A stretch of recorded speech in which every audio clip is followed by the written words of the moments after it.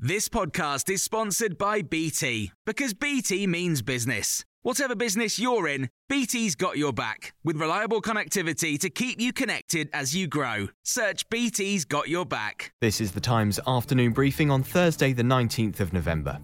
The Prime Minister says a £16.5 billion funding package for Britain's armed forces marks the end of an era of retreat. It's the largest military investment since the end of the Cold War.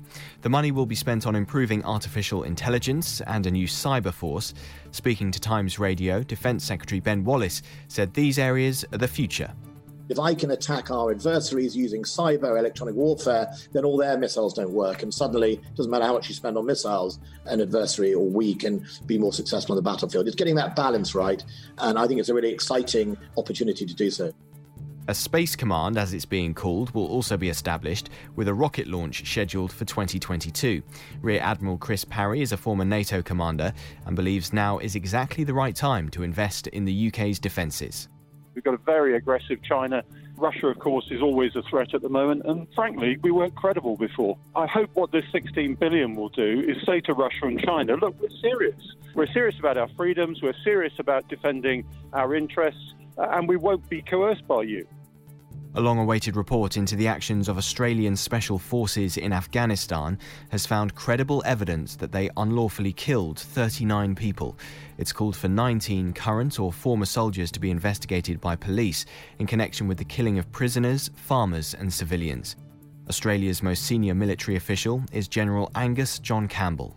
This shameful record includes alleged instances in which new patrol members were coerced to shoot a prisoner in order to achieve that soldier's first kill. The coronavirus vaccine being developed at the University of Oxford appears to trigger a strong immune response in people in their 60s and 70s. The results, which have been published in The Lancet, have been described by the researchers as encouraging. Compare the Market has been fined £17.9 million for putting clauses in its contracts with home insurers which prevented them offering lower prices on other comparison sites. Michael Grenfell from the Competition and Markets Authority has told Times Radio what this meant for consumers.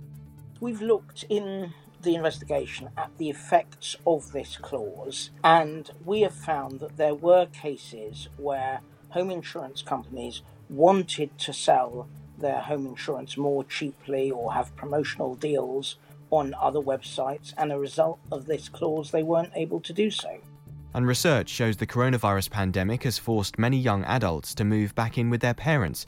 Almost half of 18 to 34-year-olds have moved back home or are planning to return, either temporarily or permanently. Most said financial worries were a significant factor in their decision. You can hear more on these stories throughout the day on Times Radio.